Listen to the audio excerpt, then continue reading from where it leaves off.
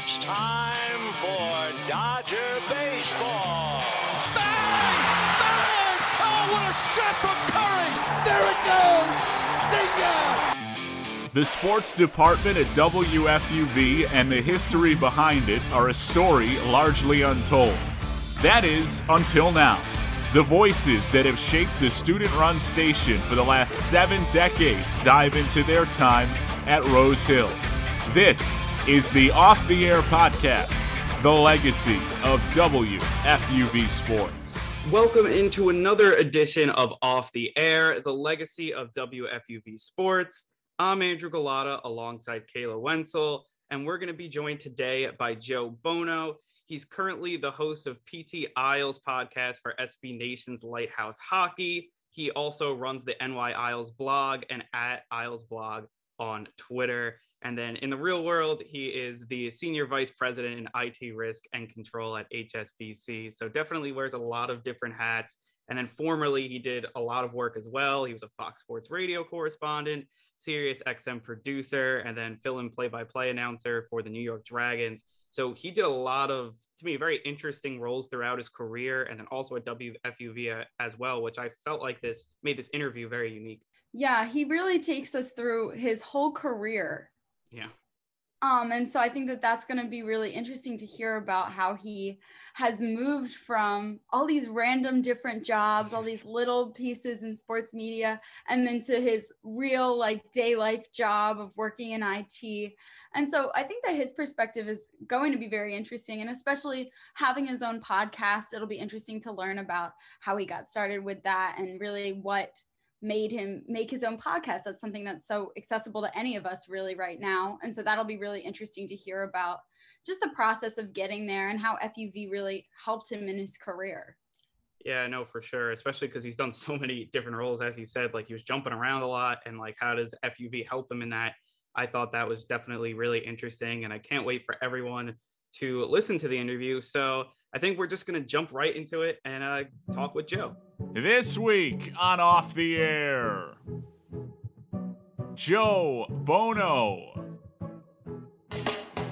A 2004 Fordham graduate, Bono began his career as sports manager and a play-by-play broadcaster, calling Fordham basketball and football, while also hosting WFUV's One-on-One.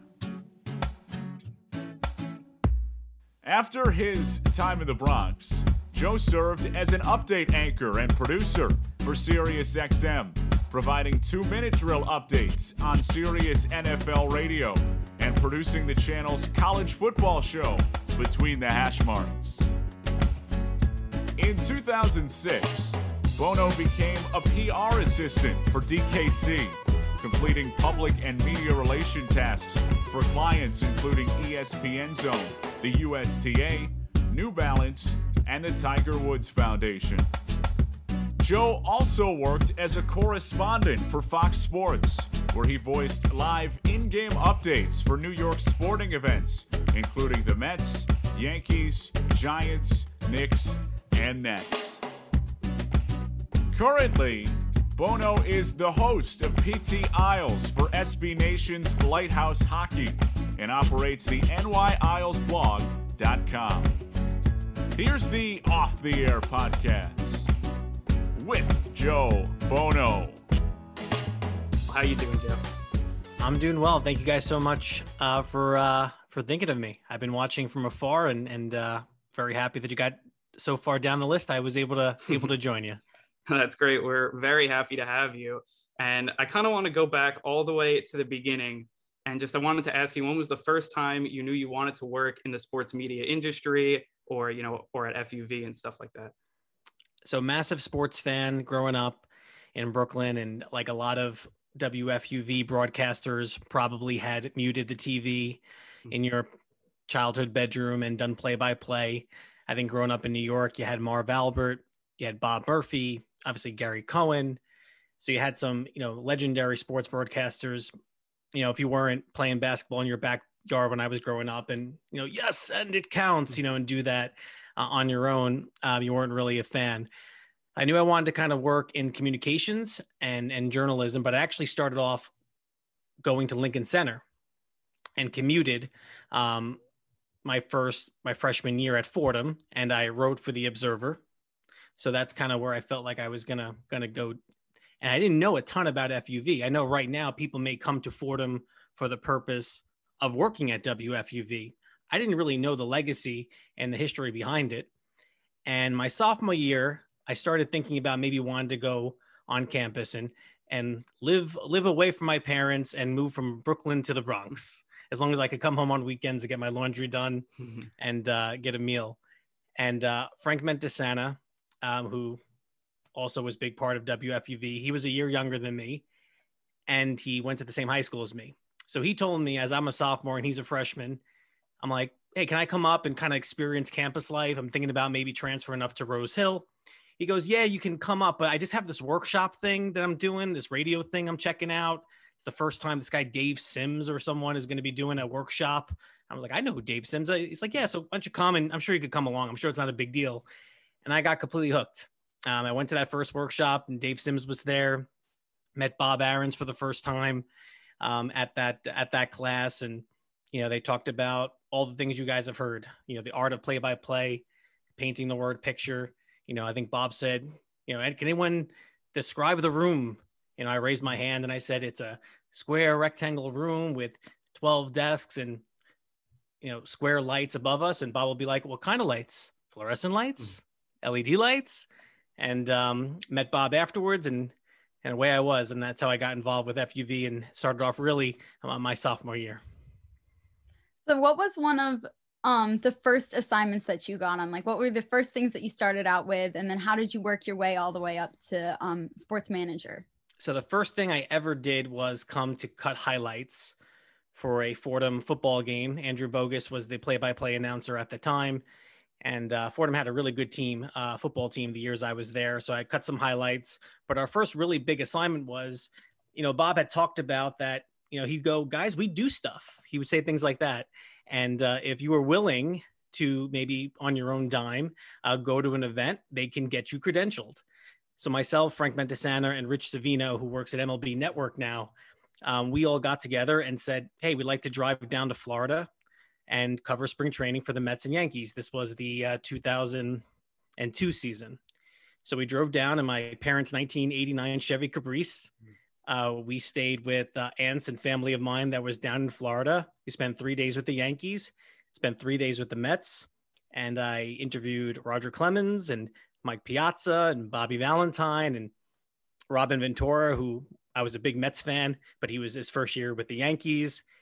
We got Brian Cashman that trip. We got Steve Phillips. We did a great job and sent back everything to Bob. So that was my first really big event and first time being in a locker room with professionals. And it was really good to do that in spring training because it's a more laxed environment. So you can kind of leave, in the 5th, 6th inning of games, they'll allow you to go, at least they used to allow you to go into the locker room and kind of had an opportunity to really just go right up to players and get a 3 to 5 minute interview with really not much fanfare or hassle. So that was a great first experience for me. Yeah, that's awesome for first time. What would you say one piece of advice for underclassmen would be at FUV or really any college to try to get, more involved? Because obviously just at FUV, like, all the seniors, all the juniors, they're doing all the play-by-play and that stuff. But maybe as a sophomore, what's one thing you would do to try to get more involved? I think you want to have a wide range of skill sets. So just because I wanted to be on air and had those aspirations, that didn't mean that I didn't become a producer of one-on-one or do phone screening or learned how to be a board operator or be the on-site engineer. I remember I listened to Mike Yams off the air that you guys did with him, and he referenced the trip to Ole in New York with St. Bonaventure that season. And I was on that trip. They needed a volunteer and I volunteered, had never done the engineering on site before, but I got to go for 6 days and spend time with Andrew Bogusch and Mike Yam and kind of watch them and see how they did and went about their business. And I knew I wanted to eventually be in their shoes. So, volunteer, put yourself out there and always ask a ton of questions. I asked a ton of questions, of course, with Bob, who was really my first ever mentor in life. But a ton of questions to Andrew, a ton of questions to Mike Yam, was very inquisitive and prepared for whatever workshops were happening. And we got, Marv Albert was there. Bob Costas was there. Gary Cohen came back multiple times. Kenny Albert. I made sure I made that time valuable, even if I wasn't yet the person at my junior and senior year that was the play-by-play announcer. And I think you guys, this generation, with the advances in technology, even have more opportunities and be able to do that for more sports. So put yourself out there, stretch yourself. You'll never know ultimately where you'll find your home. I know Tom Winter, who was a year younger than me, he was our behind the scenes guy. He was our engineer and ended up being an investigative journalist for NBC, doing on-air work, writing. We've had others like Rich Savino, who I mentioned, who is a play-by-play on-air guy, but a producer on TV side for MLB Network. And guys like Nick Costos, who wanted to do play-by-play, really wasn't his thing, ended up being a producer, now found his niche with gambling. So, that sounds bad, but you know what I mean. He found his niche doing what he's doing now on radio.com. So just kind of cast a very, very wide net and you will find your way. So you talked about producing versus on air and engineering. And I see that you've done both. You've been a serious producer, but you've also done Fox Sports as a radio correspondent. So I kind of dabble in both. I do both production normally when we're in studio and on air. So what is something that is your favorite? Which one do you prefer to do? I actually really enjoy both. And, the podcasting I do now on the Islanders side for Isles blog, and that's kind of been, the thing that I've wrapped my time around in my kind of post, paid for professional life working in broadcasting after I did that for 7, 8, 9 years, because it's up to me to find the guest, to make sure that someone is interesting, that it's a very time relevant or interesting listen for our audience. But then I get to be on the on-air side of things. I think producing, I think you could be a lazy producer, and depending on the situation that you're in with your host, maybe it's not that much, that you dial up the same 2 or 3 people over and over again, bring them on the show, go with your ins and outs of the commercials, and that could be it. But you can be really creative and maybe stretch yourself and go after certain guests at certain times if you come in prepared and you're very focused in on what the stories of the day are, and bring those stories to the host and say, this is what I think is a hot button topic that we should be talking about, and not let it just be kind of free form wherever the host wants to take it. So the producer could play a much bigger role if he or she really wants to. And then the Fox Sports radio stuff, correspondent, that kind of went away. I think the internet killed that job a little bit. Because I was pretty much a stringer, and you guys may know the history of, New York sports stringers that went to the games, they sat in the press box, and then they would get sound after the game, send them out to all the outlets. And my job for Fox Sports Radio was doing in-game updates, which you really don't need anymore, right? You don't necessarily have to go live to the stadium to hear, what the score is of the Giant Eagle game in the first quarter. But we did that, and then my responsibility was kind of producer like. I used to be able to they paid me more money to actually get a guest on afterwards than they did for actually the on-air updates. So I'd have to kind of wait and ask a star of the game to see whether or not they would jump on live with the radio host back for Fox Sports Radio for a few minutes. And if I got that, I got $75. If I didn't, I went home with just $50. And that's the way that went for a long time. I used to do that for baseball as well. And between the Whitestone Bridge and other tolls, and then paying for a meal at Yankee Stadium, if I didn't get the guest, I think sometimes I ended up losing money covering the game. Great stuff. You mentioned Bob Aarons earlier, how he was your first real mentor. Do you have any favorite memory with Bob, or was there one area that he really helped you in when you were honing your craft? The best memory, I'll say, was over the course of several days, which was, I'm not sure if either of you have yet been able to go. Obviously with COVID, it got canceled, but the trip to Cooperstown. And I knew that was always a special trip. That was a great class as well, because it was Gary Carter. So as a Met fan, Gary Carter, Eddie Murray was in that class, who also played for the Mets, but obviously known for the Orioles. And then Bob Uecker got the Ford C. Frick Award that year as well. And Bob had connections with a gentleman named Merle Harmon that he used to be a spotter for back in the day when he used to be in the booth for Jet games. So we were able to interview Bob Uecker prior to going to Cooperstown and talked about the movie Major League. And his time on TV and what he's done with the Milwaukee Brewers broadcast. And that was a big thrill. Through John Cirillo, who you may know is still a professor at Fordham, Johnny Cigar PR. He was doing the PR for Gary Carter at that time. And I was able to get a 15-minute one-on-one interview with Gary Carter at Gallagher Steakhouse. This is all before we go to Cooperstown. And then you have that great weekend on the golf course, interviewing Hall of Famers, spending time with Bob, I was with Ben Schrader and Rich Savino, setting up at the Hall of Fame, doing a live show. So that kind of trip is one major memory, but there are so many moments. I mean, Bob would walk me out back to my car or his car, and then the conversation would go another 30 or 45 minutes at his door, because he just never stopped teaching and mentoring and learning.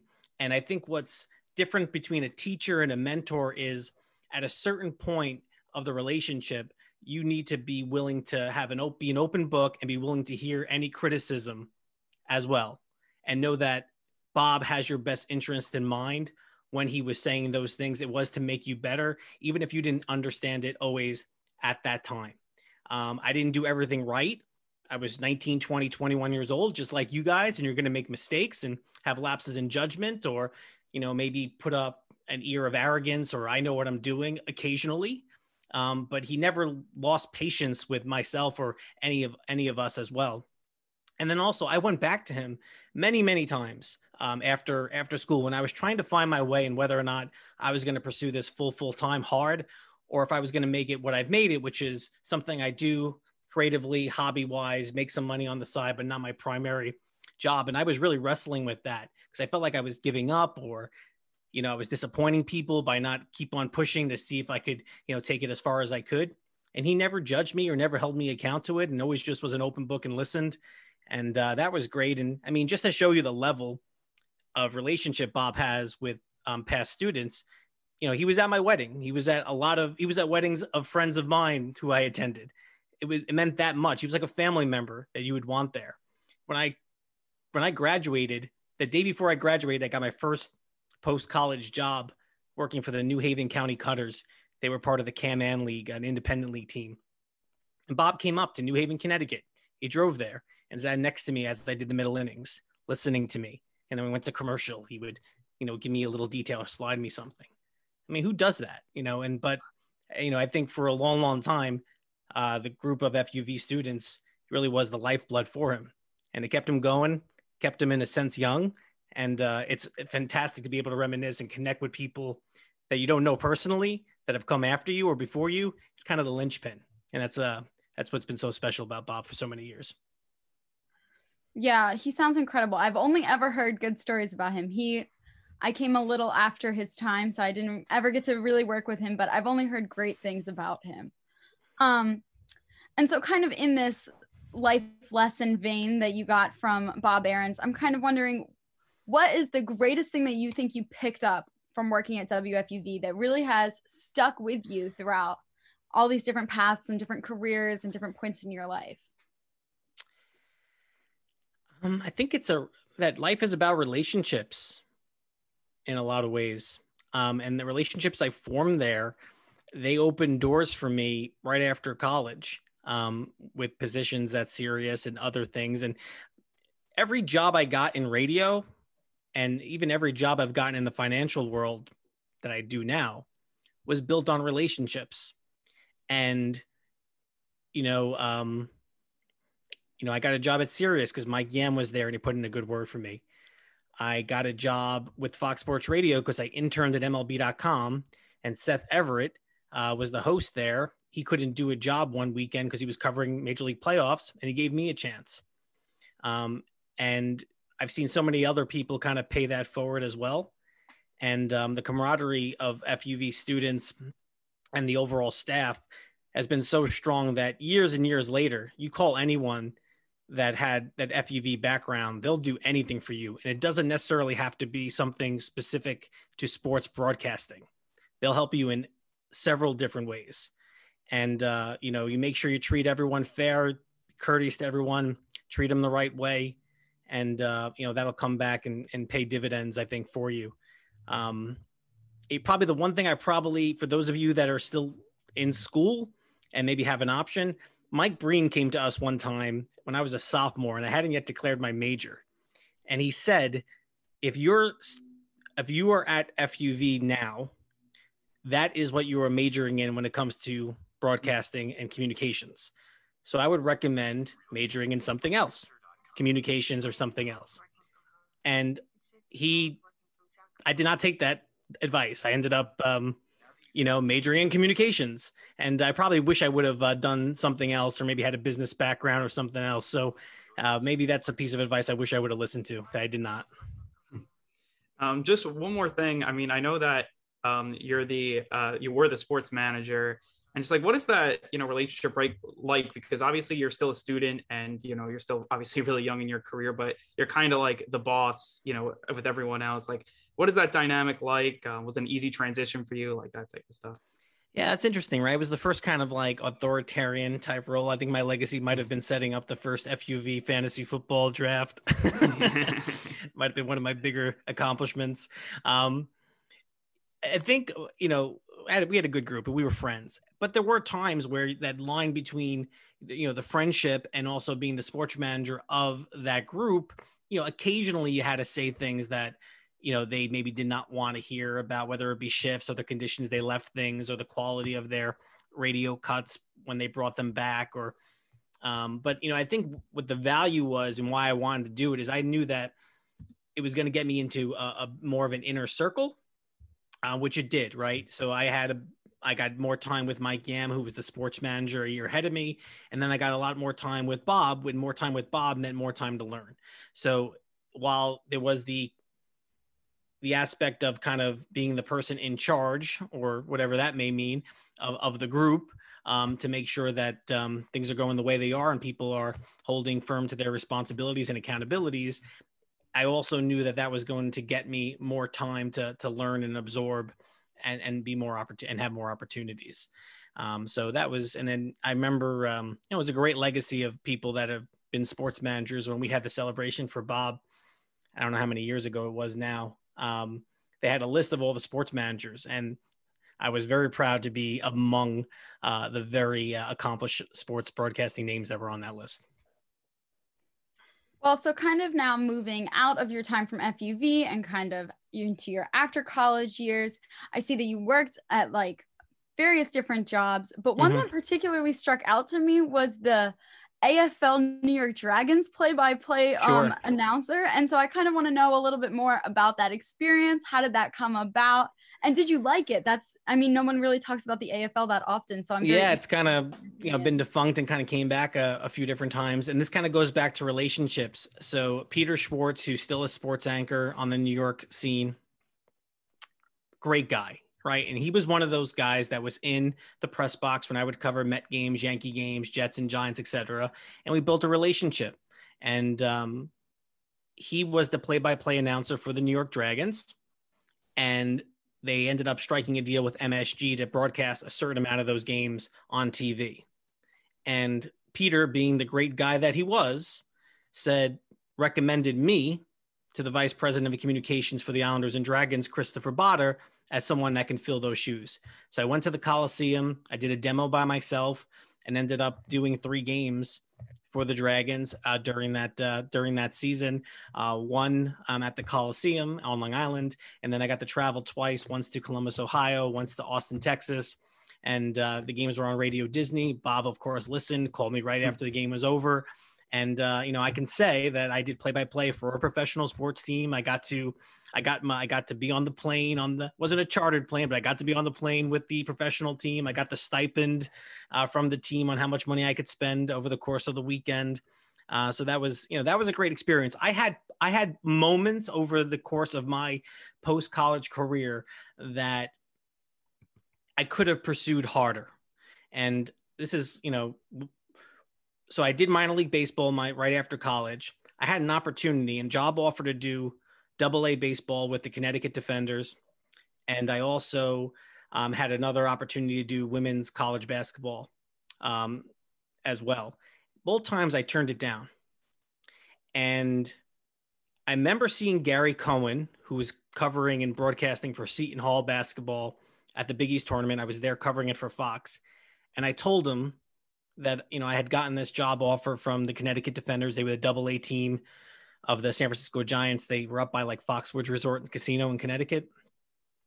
And I told them, well, they wanted me to do three innings and no traveling on the road. And it was only going to be $700 a month and there was no board. So I didn't know how I was going to figure that out. And he said, Joe, if you turn that down, you just may not really want it as bad as you think you do. And you know what? He was right. Ultimately, the lifestyle of what it would required to do that job, the nights and the weekends, is a very different type of lifestyle. Everyone else's leisure time is when you are on and when you are working, nights, weekends, holidays, etc. And there was always something in the back of my head that wasn't sure if I wanted to go down that road. And ultimately, I ended up kind of pivoting and doing something else, and that was okay. And I have plenty of very close friends that were either at FUV with me at the time I was at the school, or I knew, like Ryan Rucco, who just came in afterwards, that have done great things. And, some of you may go in a completely different path. And there's a voice inside of you goes, what would have happened if I would have went further? But, you have to make sacrifices to kind of succeed in this business. Some people, it will happen very, very quickly. Other people are going to be waiting very, very long. And you have to be prepared that if it takes longer than maybe your mind wanted it to, is that the lifestyle that you want to have? If it is, great, and continue to do it. If not, there's plenty of time to find a different way. And I'm actually in Gabelli and like trying to weigh between like the business and, sports broadcasting and that stuff. So maybe a little more personal for me with your journey. And, when you maybe made that pivot over, to the business world, like how did you do that? Like, how did that come about? Like, was there any like specific thing that like, oh, I want to do this, and that kind of thing grew into your job? Yeah, too? not really. So I, again, relationships. I started working full-time in sports public relations because I still was like, okay, well, if I'm not going to do in sports radio, maybe I want to work on the sports business side of things. And we had John Cirillo and Joe Favorito and these guys that were great publicists that had Fordham pedigrees as well. I worked for John for a while. I covered a lot of boxing events, got to go to Vegas. I was in the ring, like HBO does the post-match interviews. I was in the ring getting quotes, trying to get myself on TV for like a half a second maybe before I did so. And then I worked for a company called Dan Clores Communications, and I was there for about a year, also working in sports PR. And I was not making a lot of money. And I think I was making $29,000. And I was going to get promoted that year to a junior account executive, and they were going to raise my salary to like 32. And I was like, and like, I'm an Italian kid from Brooklyn. So like, it was okay to be living at home with your parents after college, but not forever. So I started getting a little anxiety about that. And I had one of my good friends, Arthur, he was working at Morgan Stanley at the time. I was just talking about them, about how I was kind of worried about, how was it going to kind of make, better money working in this, how long it was going to take to do so. And they pretty much said, this guy's good attitude, good work ethic. On the interview, I told the person at Morgan Stanley that I had taken one business class at Fordham. It was a macroeconomics class, and I got a C- on it. I was a communications major, etc. But I told them, but I'll work really hard. I'll come in with a good attitude. And it was a contractor position, which is not a full-time position. But within 6 months, they converted me to full-time.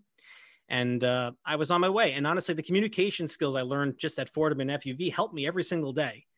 Like if you want to be a leader in anything, you got to be able to bottle up a message and to talk to people. You need to be able to explain things to your team members. And then you have to be able to manage up to the most senior management within an organization to explain them clearly and concisely what it is they need, how to deliver it, etc. So, some of the things you're going to be learning at FUV, whether or not you're doing sports broadcasting or not, that's a skill set and intangibles and things that you're learning that the competition is not going to have, and that you could use to your advantage. Yeah. So talking about your job and your kind of day job, but then your creative job on the side, how did you get started with your podcast? How was that something that you determined that you wanted to do?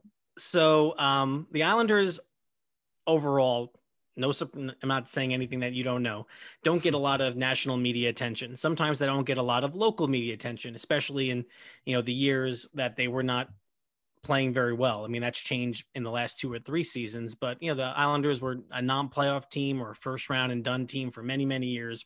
A lot of times the New York Post or Daily News would not even send a beat writer there. So there was always a craving amongst Islander fans for more content because there were so few places to get it nationally.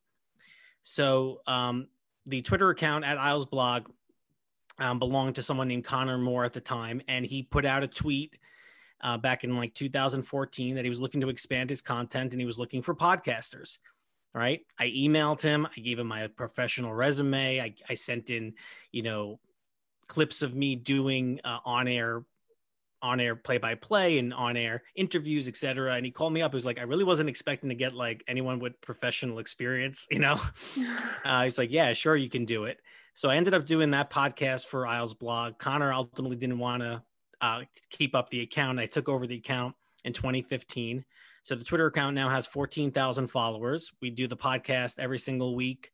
I'm now part of Lighthouse Hockey and the SB Nation podcast. They actually send me a check once a month for my podcasting duties, so I can say I get paid for this stuff now. And the Islander fan base is a really tight group of fans, and Islander and hockey fans overall are pretty hardcore. If you're a hockey fan, you're a hardcore hockey fan. There aren't many fair weather ones. So the level of engagement is off the charts. And I've been able to do a lot of really cool things. Certainly we've been able to get great guests in terms of ex-players and the announcers and, guys like Jigs McDonald, who I grew up listening to, and old players like Mick Vukota and Rich Pilon and many other Islanders and other national TV and radio hockey broadcasters. And even a few years back, I was selling merchandise, Islanders merchandise, and it was the last year of the Coliseum before they came back to the Coliseum. And we came up with a great charity item called It Happened at the Coliseum shirt. And we raised over $30,000 for Make-A-Wish Foundation with the help of the Islanders getting on board with that. So that's just been kind of what I've been able to do. It's a little bit tougher now. I got a 2.5-year-old and I got another little girl coming in June. So I don't see a lot of first periods these days. It's usually bath time. It's a little bit harder, but I've still, like last night, we just recorded one, from 10 to 11 o'clock at night. And my wife thinks I'm absolutely crazy to keep on doing this stuff, but I can't quit it. And I'm really proud of what we've been able to build. And it just, you have the ability to have a voice and find relevancy with the way social media is set up. And you don't have to, and I have not been kind of I don't say exaggerated things. I don't say terribly controversial things to get noticed. I'm very consistent with the type of content I put out there, try to make it smart, try to make it witty, try to be able to touch on the past while talking about the present, bring on interesting guests, and you build over the time, you're going to build a following and people become loyal to that following and you kind of become part of the fabric of what Islanders have been able to do. So hopefully I can do that for many, many more years. And if I'm not doing it myself being on air, I want to definitely be kind of part of something that continues what I've been able to build over the last 5 or 6 years. One more question before we sign off today. I just wanted to ask you if you have one more piece of advice for someone entering the sports media industry. I think my advice would be that you need to be patient. It's a subjective business, as you guys know. And a lot of it is luck, but at the same time, there's a great Branch Rickey quote, the general manager of the Dodgers, who brought in Jackie Robinson. He said, luck is the residue of design. And you got to kind of have the hard work and the opportunity, and eventually those things will converge. I think there is, and even I look back at my own story, I think back about at 25, 26 is when I really started to say, I think this isn't moving quick enough for me. I need to move on. I think that was probably too fast. I don't think I realized how much time I had to kind of maybe switch things and still have a very productive career in doing something else. So if you come out of school and you're not Ryan Ruocco right away, you're not even starting to see guys like Justin Shackle. Like, he's got a really interesting story in what he's doing. You could see it's building for him. It's still building. He's still waiting for that big thing that hopefully happens for him real soon. Andrew Bogish is another one where he's been extremely like patient, still working at doing his play-by-play thing, but he's an anchor on CBS Sports Radio. If it's something you love and in your bones that this is the field and what you want to do, that you want to make something you love be what you do for a living, be patient with it. And again, I think to yourself, what type of lifestyle do I want? What concessions? Because there will be ones that I'm going to have to make. And if that fits for you, just, stay down the steady path, I think, a little bit longer than maybe before you want to kind of get out of it. Because I think you're just one big break away from taking an opportunity and taking it much, much further. So that was Joe Bono, the host of PT Isles on SB Nation's Lighthouse Hockey. Also does numerous other roles, as we talked about in the interview. And I just thought Joe had so many interesting things to say about so many different topics, from his experiences at WFUV, where he got to go down to spring training and talk to Mike Piazza and go to Cooperstown and get to interview a lot of people. Like, that is just so cool for me as a really big baseball fan. And then also going to when he left FUV, all his different roles and even his possible regrets. I thought that's just an interesting lens that maybe you don't always get to hear. So to me, listening to it, someone that does both, I'm in Gabelli School of Business and then also do FUV, it was really nice to hear that perspective as well. Yeah, I thought it was especially intriguing to me because I have my own doubts about if I should go into the sports media industry and if this is something I should pursue full time. And so it was just really interesting to hear his perspective. And it was nice to talk to somebody who struggled with the same things and who was going through the same kind of stuff that we are right now at FUV. And it's always great to hear Bob Aaron's story. I mean, love hearing about him. It's so much fun to listen to all of these people on Off the Air, just to talk about their experiences and hear how WFUV really impacted them. It makes me feel like I'm a part of something so much bigger, and it just really shows me how important these years at WFUV really are for our futures. Yeah, exactly. You hear those Bob Aaron stories and I feel like everyone from that era has one, and it has a unique one too, which I think is really interesting. It's not the same old story. It's always something different. I think Joe said that Bob, he went to one of his games in the minor league when he was calling play-by-play. That's just awesome. And then, he talked about all the different connections he made at WFUV and how that helped him not only, he went out of college, but then also in later jobs as well. And as you said, hearing that perspective, just about if he was gonna, transition to business, kind of how his support system helped him through that. And just even though Bob Aaron's or I think he talked about Gary Cohen as well, even though they're in the sports industry, they had his best interest, even if he would go into sports. So I thought that was especially interesting as well. Yeah, I loved hearing about the support that Bob Aaron's had for him, even as he went through different parts of his life as he was deciding whether or not to stick with working in the media industry. And it was also fun to hear about his time in the AFL as a play-by-play announcer. And he just had such an interesting perspective. And I actually really loved talking to him. This was such a fun interview. And it was just so much fun to hear about his life and his career and where he is now. Yeah, I mean, he was definitely an open book, and that's really appreciative. I think for people listening, especially that our age and looking to go in the industry, saying all the different things, and you kind of hear that real world perspective. He's oh, well, I was also a credentialed play-by-play announcer. That's so cool that you get to say that. So it was definitely really interesting. I got a lot out of it. Hope you did too, Kayla. Yes. So, and all our listeners as well. But I think with all that said, I think it is time to wrap up the show. So for my partner, Kayla Wenzel, I'm Andrew Gullotta. Hope to be back soon on another edition of Off the Air, the legacy of WFUV Sports.